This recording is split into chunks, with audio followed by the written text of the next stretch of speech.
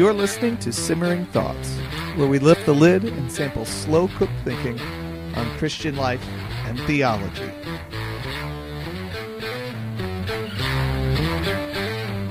That's right, this is Simmering Thoughts, and I am Ryan Akers, your host. Unfortunately, I am flying solo today. My co-host, Chris, is sick today. He came down with a cold, and his voice was starting to disappear. However, I'm not entirely solo, and I will explain that in just a moment. First, I want to let you know how to get a hold of us on social media. You can find us on Twitter at Simmer Thoughts. We also have a Facebook page under Simmering Thoughts, and you can find us on the web at simmeringthoughts.podbean.com. That website address is subject to change here the next few weeks, so pay attention for that. You can also stream us through iTunes, Google Play, Satchel Player, and as far as I know, some other catchers out there have us, but I haven't been able to verify that just yet. So be keeping a lookout. If you have some suggestions, feel free to let us know through our social media links. We do have email at simmeringthoughts@gmail.com, and we'll also gladly take emails there. You can find me on Twitter personally at Bandman Akers, and you can find Chris at Dean Chris. Last week we talked about when not to speak as Christians. This week we have a slightly different topic. As I was going about my normal Saturday trying to watch soccer on TV, there wasn't any this week, so I had a little bit of extra time to just sit and think. And I posted something on Twitter. It's something I've thought about many times over the years. This is not new. As I said, this is simmering thoughts, not microwave thoughts, so this isn't something that's brand new to my mind. It's not something I'm new to speaking about or thinking about. And that was simply the question, what does it take to be a man? One of the groups that I grew up really enjoying, not because it's my generation, but because it was one of my dad's favorite groups, was the group Boston. And they had a song called What Does It Take to Be a Man? And the liner notes to that have stuck in my mind. I don't even have to go look them up anymore. They stuck in my mind from when I was a teenager. And it simply says, it takes more than the right brand of cigarettes and the right t-shirt to make a man. That's all they left it at. Now, the words of the song aren't exactly in parallel with Scripture. There's a different twist that they take it there, but the question is what stuck in my mind. And it's something that I think is really important. I think it's something that as a teacher, as I watch young men grow up and as I watch our society, I think there are so many different definitions of what it is to be a man and so many different ways to look at it. I think we sometimes get a little confused, and I think sometimes we cross our definitions. What does a man look like in one place versus another? And that's something we're going to talk about today. One of the first responses that came back, I thought, was a very good response, and it came from Andrew Wiggin, and he said, "Best I've figured, anything another man tells you is off. Ask your wife, your head will explode at the difference." I thought that was a wonderful answer. So what we're going to do today, we're not going to ask my wife, but we are going to ask two women. And so we have joining us today Abby Perry and Joy Beth Smith. Both of these are folks that I interact with on Twitter every once in a while. Abby I have interacted with a whole lot more just because I've ran into her earlier and we've had several opportunities to talk and I very much enjoyed that. So Abby, if you could, first of all, introduce yourself briefly and then maybe a couple of thoughts on our topic just to start. Sure. Yeah, like Ryan said, my name's Abby Perry, and I live in College Station, Texas, which is Houston-ish area, a little bit northwest. And I'm married to Jared. We've been married for a little over 9 years, and we have two little boys. Owen is 5, and Gabriel is almost 3. And I'm a communications coordinator for a nonprofit organization and write some online. And obviously, because I have two little boys, the concept of what it is to be a man is something that I think about often. And I'll just say, and I think we'll get into this a lot more because our Twitter conversation went this direction. As much as I think about my boys becoming men, I'm mostly, especially in this phase, think about what it is for them to be people who love the Lord and what it is to just disciple them as people. And so I think there are gendered nuances to that, but that maybe sometimes we overthink the gendered part before thinking about what it is to be a person. So it'll be interesting to talk about those qualities with each other. Absolutely. That's definitely one of the things we got to in the Twitter conversation. Even some extra folks chimed in on that. Joy Beth, why don't you introduce yourself? Yeah, so my name is Joy Beth Smith. I live in the Chicagoland area of Illinois, and I'm an editor and a writer.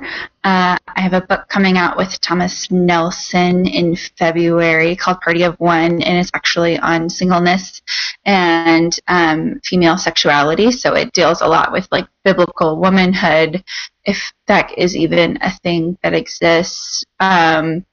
And the fact that I don't know if it exists or what that means is indicative of how complicated this conversation is. So when you were talking about the idea of masculinity, and I was like, I have a lot to say on this because I kind of feel like I'm on the opposite side of the conversation where I've talked to a lot of women about how complicated, especially single women, about how complicated the idea of biblical womanhood is for single women, because biblical womanhood is tied up almost exclusively in the roles that we play as wives and mothers.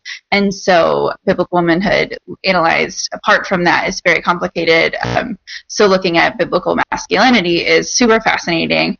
And so I got to ramble a lot at you on Twitter, and it was really fun. Yes, it was. I really enjoyed the conversation we had, and I think those are all really good points. Growing up, both of my parents grew up in believing families, and of course I grew up in a believing family. My dad was a minister of music at our church, and my mom is very involved in music ministry, and also in how music deals with how music messes with your mind and can easily be something that can drive you not really drive you, but can steer you and distract you and tempt you away from the path that we're supposed to walk. And so that's something that through that we always were talking about manhood and what it is to be a woman and what it is to be a man and what it is to be human and what it is to be faithful. And I think that was one of the early things that somebody pointed out, and I don't remember exactly who it was, but the point came quickly: what kind of man are we talking about? A secular man? Are you talking what does it take to be a man at a job? What does it take to be a godly man? One of the texts I've been reading recently is Thomas Watson's, how to speak clearly, picture of a godly man. And, that's been something I've been slowly trying to work through. I can't even get a chapter done in a day, just because I don't have that particular time when I'm reading. It isn't very long. And just reading through that and noticing that the things that he's mentioning are not really about men. It's just about what's the picture of a godly believer, a godly person. And that was one of the things that I found fascinating in our discussion was finding where those lines are. What is it that's masculine? I hear so often, things that I'm just not interested in as definitional manhood. I live in deer hunting territory in southern Indiana. I'm from Santa Claus, Indiana. And, as a marching band director a few years ago, we would have students come to rehearsal on the first Saturday of deer season, and they had already been out hunting before it was even time to rehearse at 8 o'clock in the morning.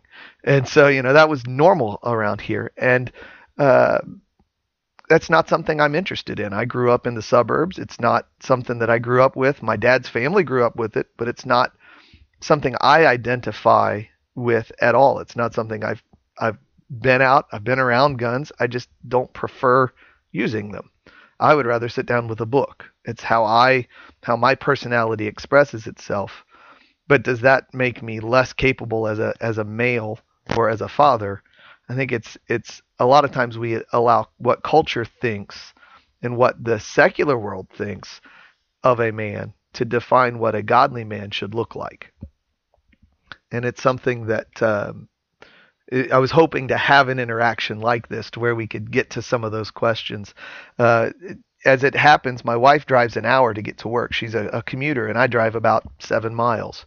And so my son goes to school, the same place I teach, and we have 30 minutes in the morning and an hour and a half in the afternoon. That's just the two of us. So I'm in a lot of ways a primary caregiver, and that's not a traditional male role, but it's something that I find refreshing and fun and really important to teaching him what it means to be male and what it means to be a godly man. And we have opportunity in those times to do that. I need to take a breath for a moment. I've been talking a lot. Let me kind of steer this back in a different direction.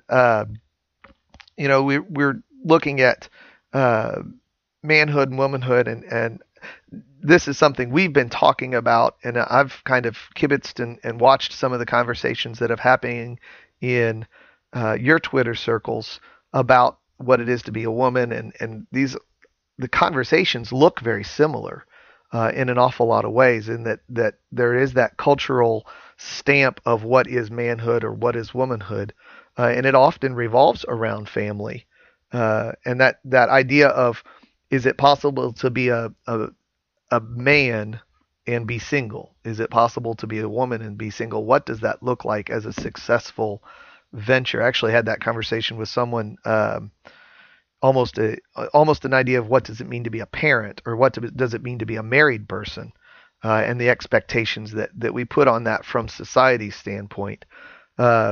Joy Beth, I think this was an area that you were kind of running with a little bit more. So if you want to start, and then we can chase it from there. Yeah, I was actually just thinking kind of along the lines of what you were saying. You were trying to tease out the differences maybe between the secular and the biblical definitions of masculinity, or even, obviously that exists between femininity as well. But it's interesting because I feel like I feel like we could always find point and counterpoint between no matter what we do. Is that a secular definition of femininity, or is that a biblical definition of femininity? Is that a, secular definition of this, or a biblical, I feel like we could always kind of create these binaries. But I almost liked what Abby was saying before of, as opposed to finding and creating these point and counterpoint arguments across the board, starting at a base level of personhood and building up, and then teasing out the nuances as you go. I think that that's almost increasingly more helpful, because and I found this whenever discussing anything about singleness, married people, you married people, think that you're so different from us single people. And of course our lives look dramatically different, but at the core of us, we're actually all much more similar than we like to think that we are, and so actually building a firm definition of what is personhood, and what does that look like, and it's a desire to be loved, and it's a a brokenness and a depravity, and it's a this and it's a that, and maybe establishing what those things are. And then, because I think that it would be foolish of us to say that there are no God-given differences between the genders, Mm-hmm. I think that biologically, there are biological genders that exist. I think that that's fair to say. I think that there's also, it's fair to say that comes with implications. What those are, as far as how that looks, I think that culturally we have created a lot of gender distinctives that we have called biblical. And even, something like you were saying, caregiving, we have called that a woman's role, and that's a woman's right, or a woman's rite of passage even, and that's something that we like to call it as a biblical thing. Women are called to this, and it's well, I don't know that that's something that we can say, so maybe looking at it is that a cultural definition, or is that a biblical definition? And so just reducing it down to what's the common denominator that we can find across the board of personhood, and valuing that in everybody? And then why is it so important for us to find these gender distinctives? Like, what does it do for us to tease them out as male and female, and to find identity in that? I guess that is something that I'm kind of grappling with. Like, why is it so important for us to cling to these things of like, this is masculine and this is me and this is feminine and this is me, as opposed to like, this is what I like to do. Like, I like to read these books and I like to paint my nails because I am who I am, not because I am a woman. Right.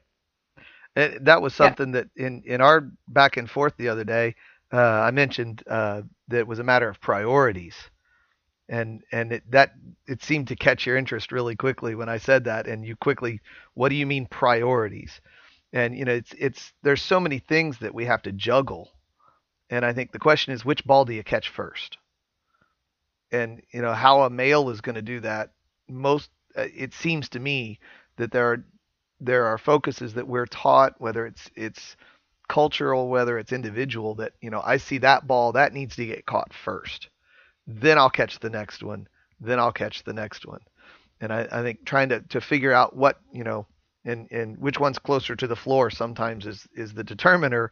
But, you know, if all is going as it's supposed to be, what's the thing that I'm checking the most often? And then what's the next thing? Yeah. And I think I would challenge you on that, because I would say that, like, our priorities are probably not actually that different innately, and that we are culturally conditioned to value things I would say that our priorities are probably affected by culture more than they are by innate, like, prioritization. That I would not argue that for very long, because that's a spot where I haven't had a chance to really sit down and deep dive, and that's something there's no way to just sit and think about that. That's one that requires a study, and I haven't done that. So that's one I would hesitate to stand very firmly on, because it's something that I've perceived rather than anything else. And so I'm totally agreeing on that one, that, you know, a lot of that is how you're trained to look at things.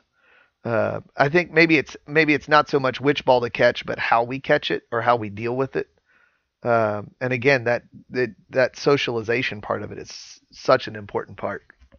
I think something that I want to say this is something that Hannah Anderson talks about, and I could be wrong on who I'm attributing this to, but it's probably Hannah. She's so wise. Yeah, I've plenty of the wise things I think come from Hannah and are not my own at all. But I have heard her say, you know, sort of on this topic of how quick we are to jump to maleness and femaleness rather than core personhood, or personhood at all. She'll say things like, I have more in common with a human man than I do with a female cat.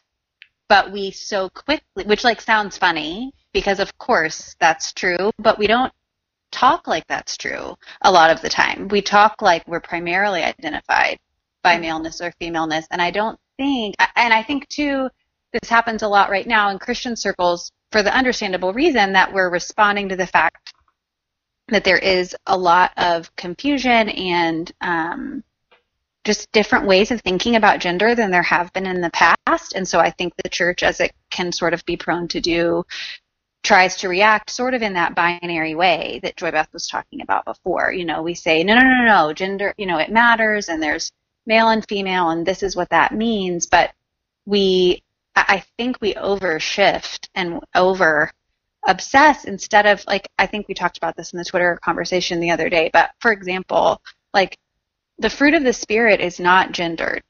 And yes. it may have gendered manifestations. It might.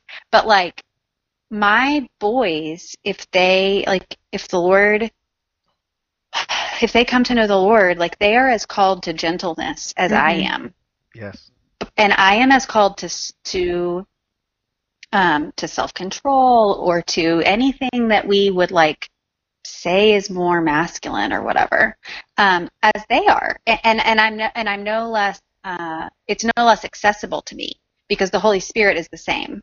And so I think, again, like it could have gendered manifestations, but sort of what I hear Joy Beth getting at is why are we rushing to that first when there's so much that tends to go undiscussed on the level of just personhood and what it is to like cultivate a life of love, to cultivate a life of gentleness, or to talk about, okay, well, Jesus was a single man, and that clearly didn't chip away at his manhood. So what does that mean? Or I just question the questions that we start with, which I tend to do with everything. So that's not just about this conversation.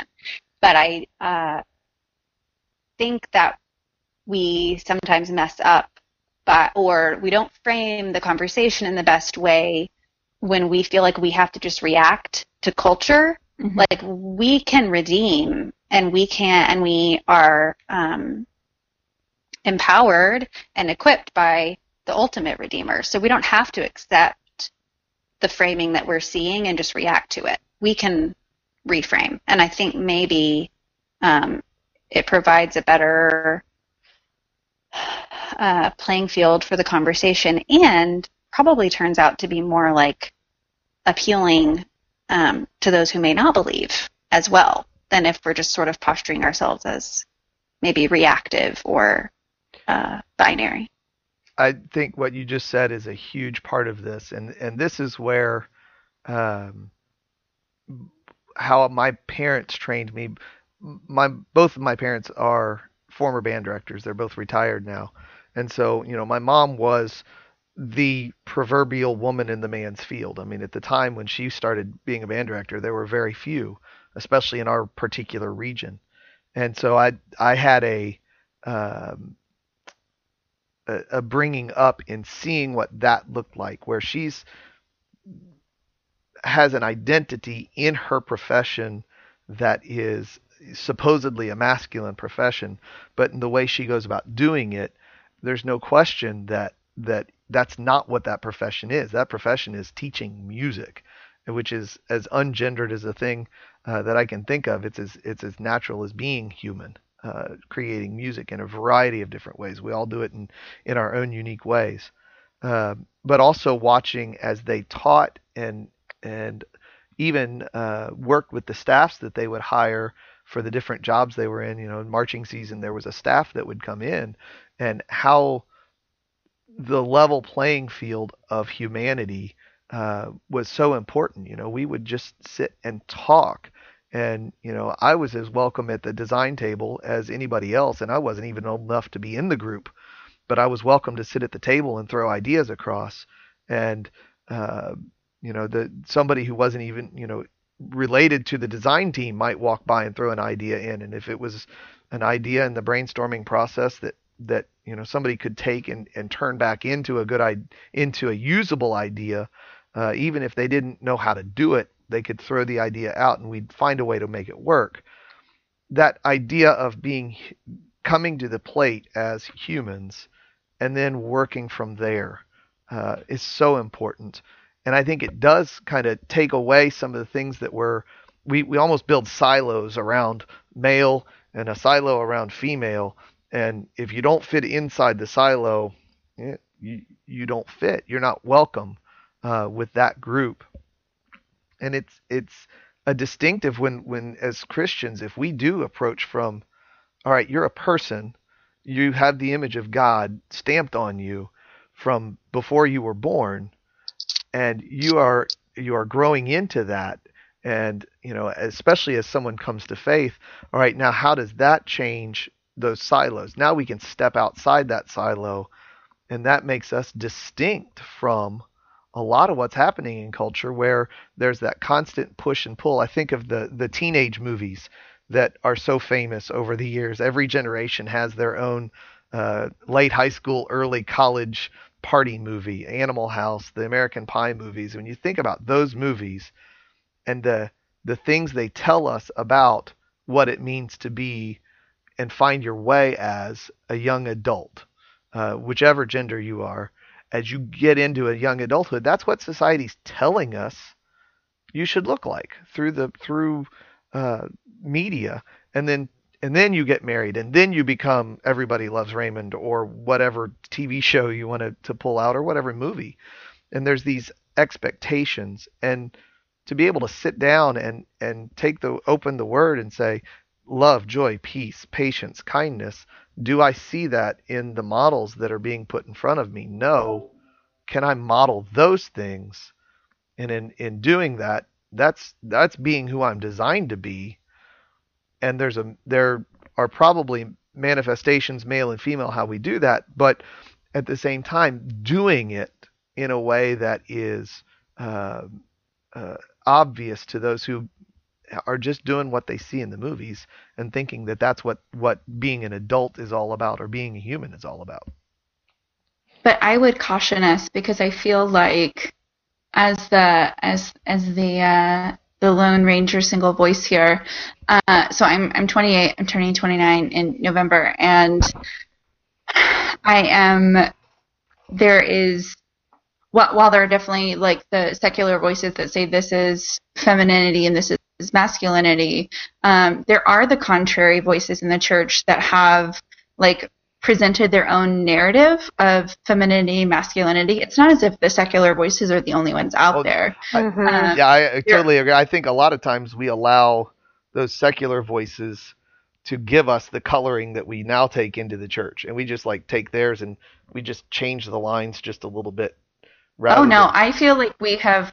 I completely disagree. I feel like we have, like, if anything, it's almost like the inverse coloring, like those negative strips from, like, you get the picture and then you see the negative and you're like, oh, that doesn't look like that. It's like I grew up in fundamentalism, so I Gotcha. have like a different take, I guess, because it's like when all of the color is drained out of life.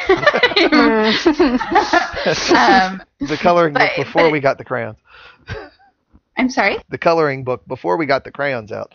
Yes, exactly. And but it does feel like, like society is telling you, here's what femininity looks like. And then, I go to church and it's like, oh no, actually, like, it's not that you, show your body parts. It's that you keep everything covered. And it's not that you touch boys and you flirt. It's that you are restrained. And it's not that you are bold and vivacious. It's that you're actually meek and mild, and that is what biblical and godly femininity actually looks like. It was actually this like really contrarian representation, and in what was even, I think, more poisonous than the secular point of view is that femininity was actually linked to godliness.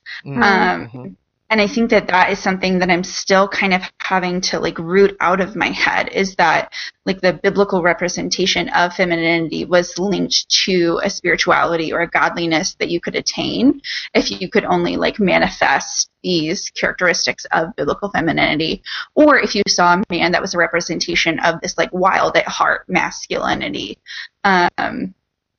And I think that is something that we have done such a great disservice in the church, because so many of us, like, we just don't fit those molds, like, I will never be meek and mild, and I will never be able to not be this, like, kind of in-your-face presence, and I will always have my hair a mess, and I'm never going to be this petite, blonde, precious thing that you present to your mom and she's happy, And so and there's so many guys who, when they read Wild at Heart, they felt spurned by the church, and they felt so isolated, and they felt like, if this is what biblical masculinity is, what am I, And so I feel very sad that when we have presented these models, we also linked them with a type of godliness or spiritual growth, not just a,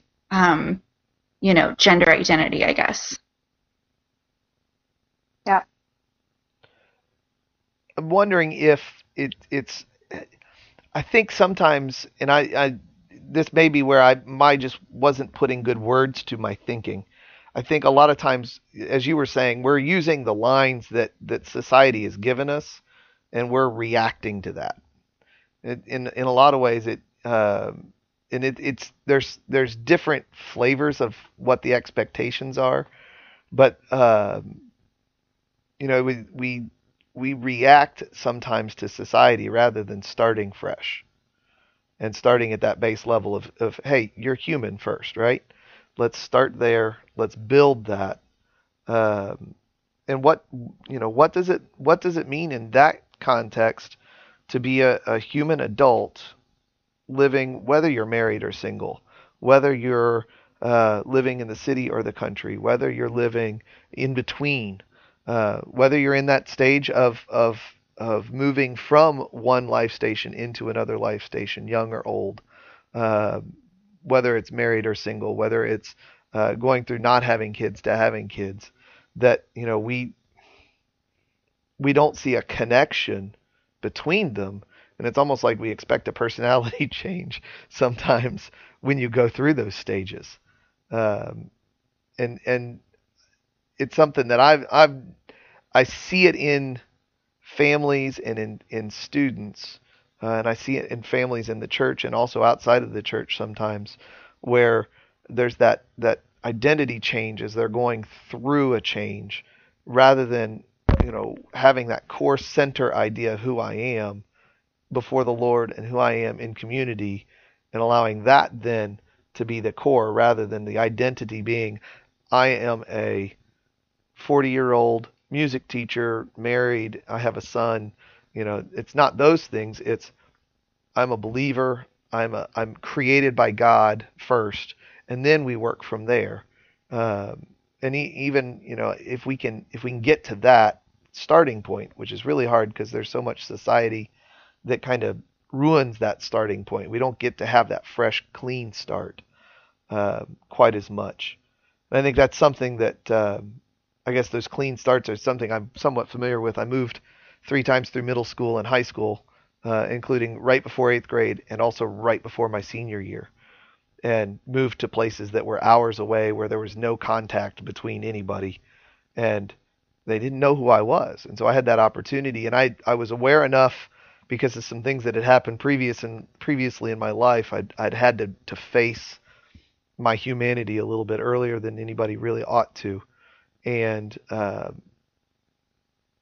so I got that opportunity to say, in some ways I'm a right jerk in the way I deal with people, and I need to do better than that. And it was an opportunity for me to come in without those expectations. I see, living in small town, everybody knows who you were when you were in 2nd grade chases you, and it chases you all the way into high school. It chases you, what you were in high school. So many people move back in the community or never really leave. That's who you get to be as an adult because that's who you were in high school. And there's not that opportunity to work through who you are and become something new, even though, it's kind of all a big jumble in some ways. There's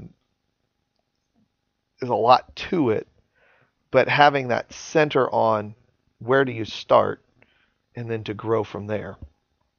Yeah, I think that we forget sometimes as Christians how I think especially for people who grew up in maybe more conservative Christian contexts or fundamentalism, like Joy Beth was saying, the emphasis was always essentially on what you don't do rather than on what you do.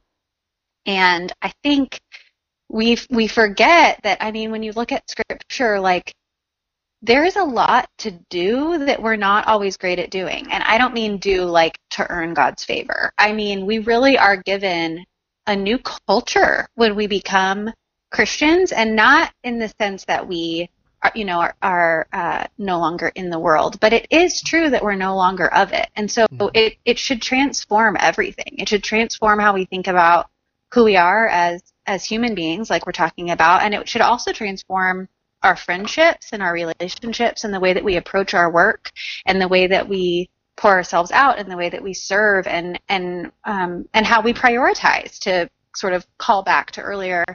And I think we underestimate how powerful it can be and how truly transforming asking ourselves those questions are, and asking them in the context of community and asking Scripture to help us answer those questions, asking God through prayer to help us answer those questions. I really do just believe that there's sort of a fundamental heart and mind shift that we don't always see the power of when we're often, especially in more conservative circles, thinking of Christianity more as the parts of culture that we are abstaining from, as opposed to the new culture we're acquiescing to and getting to be a part of.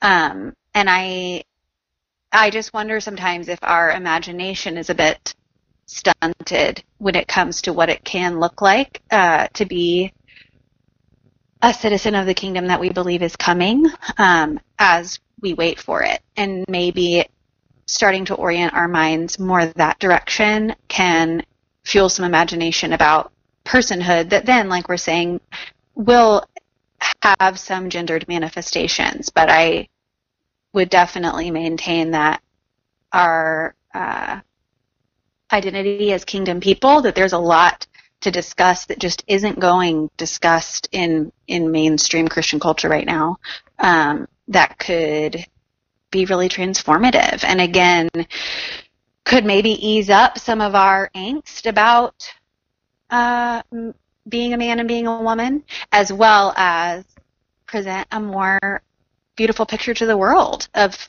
who Jesus is and who his people are, and that we're not just the people who don't do the other stuff that the people in society do, but that there is something, there's a newness and a beauty to our culture too. Mm-hmm. There's so much in there that you just said, the idea of finding that identity in Christ and letting that guide the rest of it. I think through so much of what was written in the Word, and you try to think through, as you read through like James, or as you read through most of what Paul writes, there is so little difference between, and so little recognition or even speaking about, that there are more than one gender through the bulk of the writing. There are little pockets where there's something there, but when he's addressing the saints, he's addressing the congregation, and he's addressing, this is what we need to do. This is who you are. First of all, this is who you are. This is what Christ has done. As you grow into this new identity, these are the things that are going to start to take over in your mind, and these are the outgrowths of that. You're going to see love and joy and peace and patience. You're going to see turning away from sin because the taste is gone. You're going to see turning away from sin because you want to, because you see what's happening. There's not in so much of that, and you really, even as you think back into Proverbs and the teachings that are there, so much of that is not really teaching that separates the genders. It's teaching of how to more clearly think from the Spirit's standpoint, from the eyes of the Holy Spirit, how to notice that that's what the world is teaching you. This is the word of the Spirit. As you read, the Spirit works in you, and you start to see these things so much more clearly. And that's the conversations that I would have with my mom, especially as we were moving and driving from place to place. There were times where for a year, she would be spending a day away, and so Dad and I just had individual time, just the two of us, and we would have conversations about, how do you process this thing that's happening in society right now, and how do you be a human being about it? How do you treat someone not as what they appear to be, but as a person?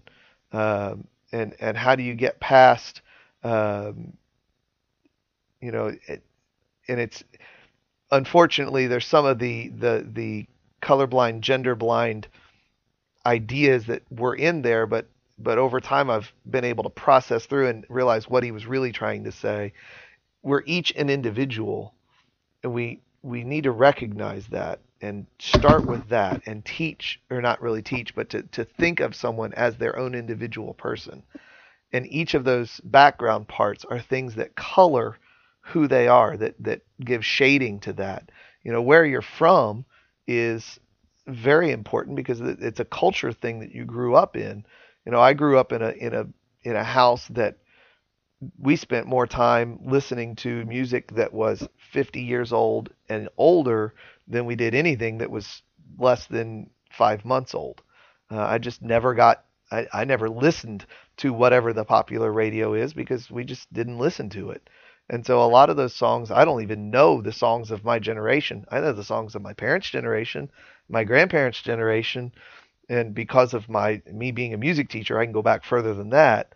And that culture that I grew up in very much changes how I approach the world. But that doesn't mean I need to assume that my wife, who grew up in a very different place, is going to come from that same culture and background and listen to the world the same way I do. And that culture that she grew up in is so important.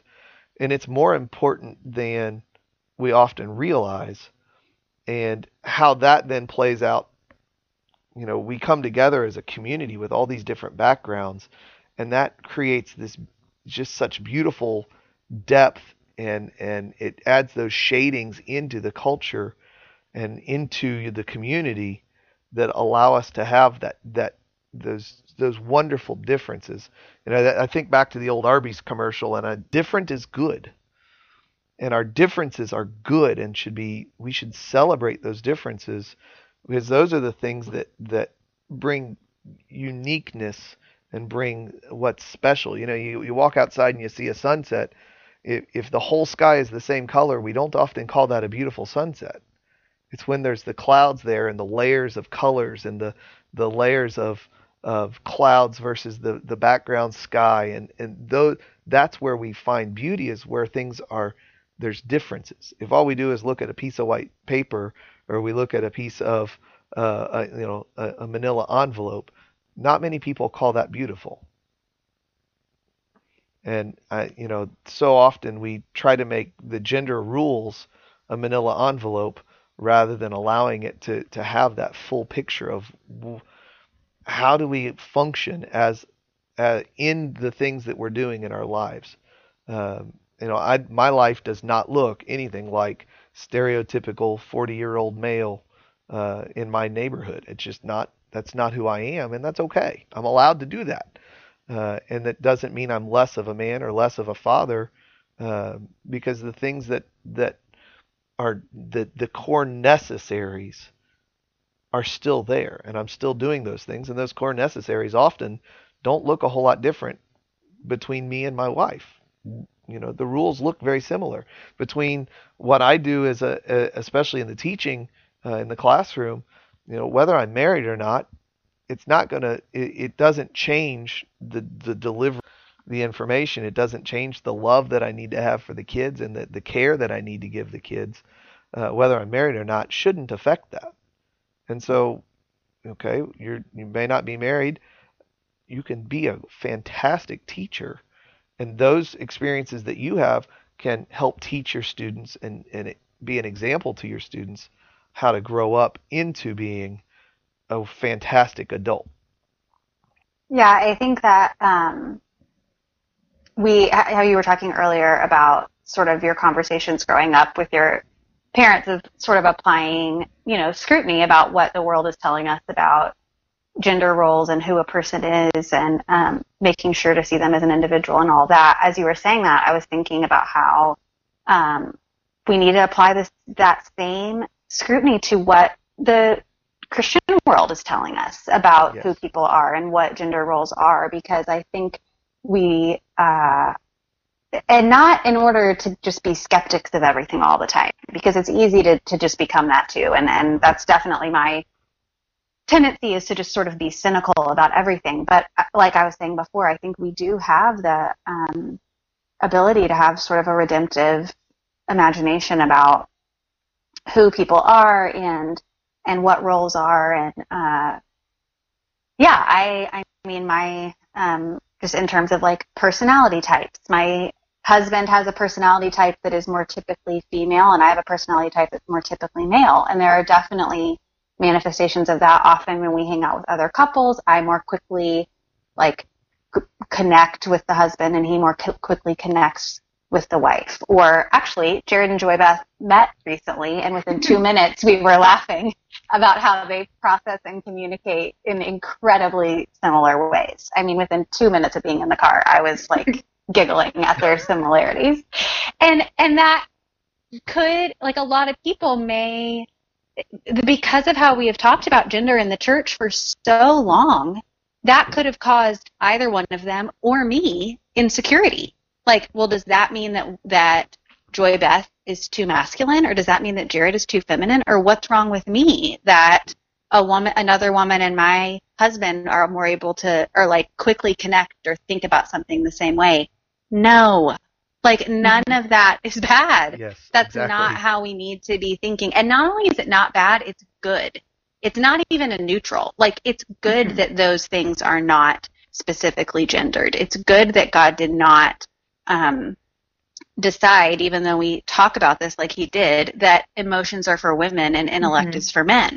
Like, that is just not the reality. But we treat it like it is, and we let our kids grow up believing that it is, and then you do end up in scenarios where women are going, what's wrong with me? Am I too masculine because I want to have the intellectual conversation? Or men who feel weak because they're more prone to tears, or whatever it may be. And we just lose so much, I think, when that's sort of the obsession.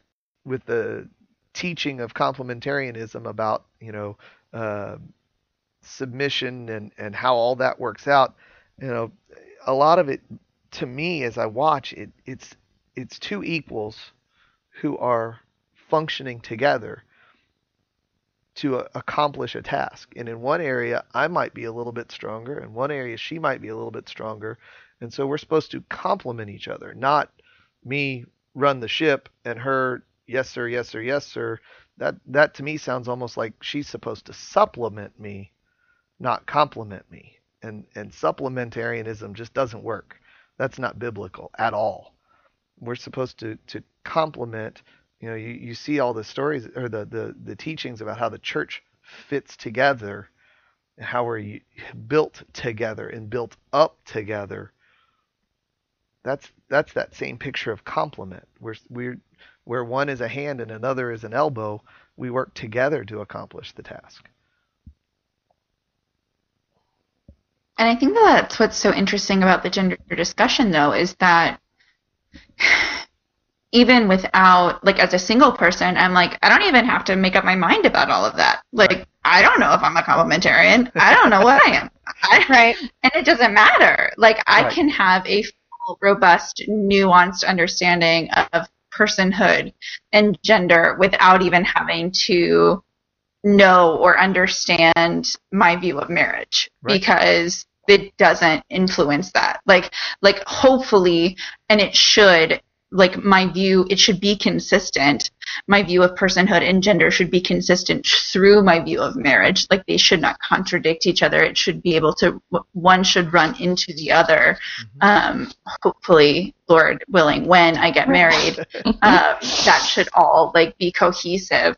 But I don't have to come to that now, because, and I think this goes back to what we said at the very beginning, which is nice that this is coming full circle, which is that, like, when you build on the foundation of personhood, that sets you up to have this understanding of truth, and it sets you up to have the understanding of Imago Dei, and it sets you up to have the understanding of being able to see the intrinsic value in people, and being able to see the intrinsic way that God made you, and the intrinsic way that God made other people, and the things that you have in common, rather than the things that separate you, and finding your identity in, maybe I like this because of who I am. Maybe it's not attached to a gender or something that's culturally defined, like being able to identify all of those things initially, and then being able to tease out the biblical nuances of gender, and then being able to see how that grows into a marriage.